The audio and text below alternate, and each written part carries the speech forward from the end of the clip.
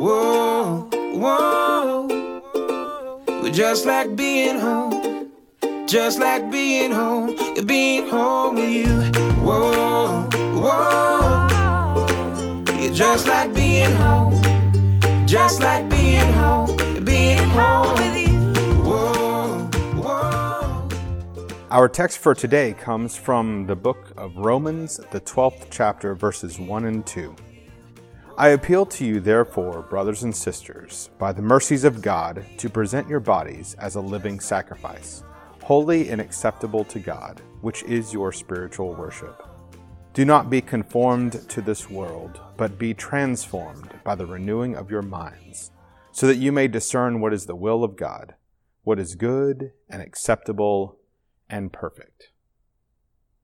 If there is a silver lining to this pandemic, one of those silver linings would be that my kids discovered a website called Google Draws.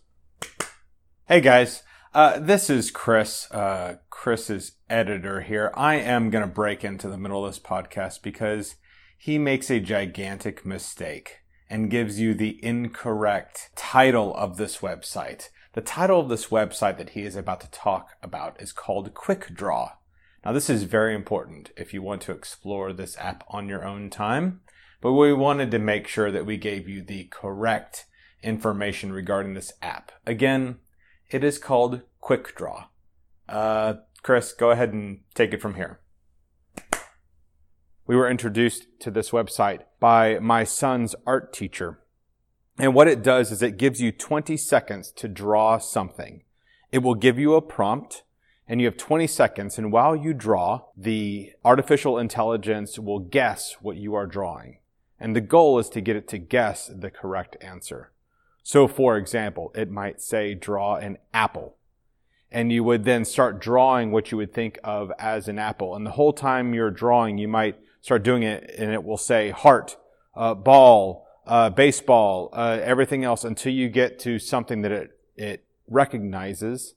And then it will guess apple. And if you can get it to guess that in 20 seconds, then you win that round. My kids have become a big fan of Google Draws. And it keeps them occupied, and it gives them ideas for drawing. And what's fun is after you finish those 6 or 7 steps or those 6 or 7 drawings, you can then go and look at what other people drew. And you can compare and contrast how people see of things. Now, Google Draws works on a concept that Plato first popularized. And this concept is that of forms. Now, forms are archetypes. They're examples of what we have in our head of what something should look like. So, for example, an apple.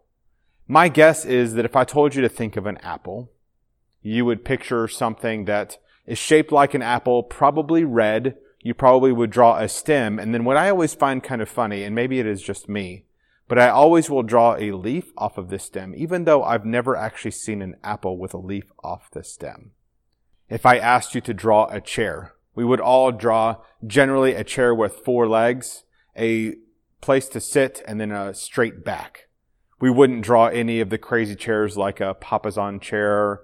Some of us may draw something a little bit more extravagant, but generally we would draw the same chair because in our minds we start out with this specific form. Now, forms can be good. They give us an example of something to strive for, something to compare it to. So, for example, anytime we are shopping for produce, we are using forms. We pick up an apple and we look at it and compare it to what we know of as the perfect apple. We use forms when we think of things like marriage or relationships or a significant other. We are using in our minds what we picture as the perfect example of a loved one or what a relationship should be, and we compare what we have to what we think it should be. But forms also have a negative side. Because oftentimes we can have something drawn in our head about a particular object or a particular group of people, and we compare them to those forms. In a negative sense, this operates around sports teams. If you think of your team's big rival, chances are your form in your head of them are several negative connotations. And so when you think of that team or you think of someone that supports that team, you think of them in terms of this negative stereotype. Forms operates in a good way when we pick produce and when we operate in most areas of our lives. But it is at the root of the problem of tribalism, whether it is cheering for sports teams or whether it is at the root of things like racism. We operate from the sense of form, what we think of as the ideal. And oftentimes what we will do is we will label something and we will put them in their form and we will stop listening. We will stop looking at somebody. So for example, we might operate with a sense of form for someone that's in a different group. And if they are, say, affiliated with a different political party, the minute that we hear what political party they are affiliated with, we assign them labels as if that's all that they are. The simple idea of operating with forms doesn't work when we follow a God who transforms us. You see, grace pushes up against forms that we base in our relationships. Grace calls us to see each other as human beings, to push up against oversimplification, to push up against the ways that we pigeonhole people into very narrow mindsets. And so what God's grace does is it challenges us. It challenges us to open our eyes, open our ears to doing what loving people do, which is listen, which is spend time with one another, which is allow God's grace to transform not just ourselves and our hearts, but our understandings of other groups of people. And so the challenge for today is to reach out to someone that you think of as being a part of a different group.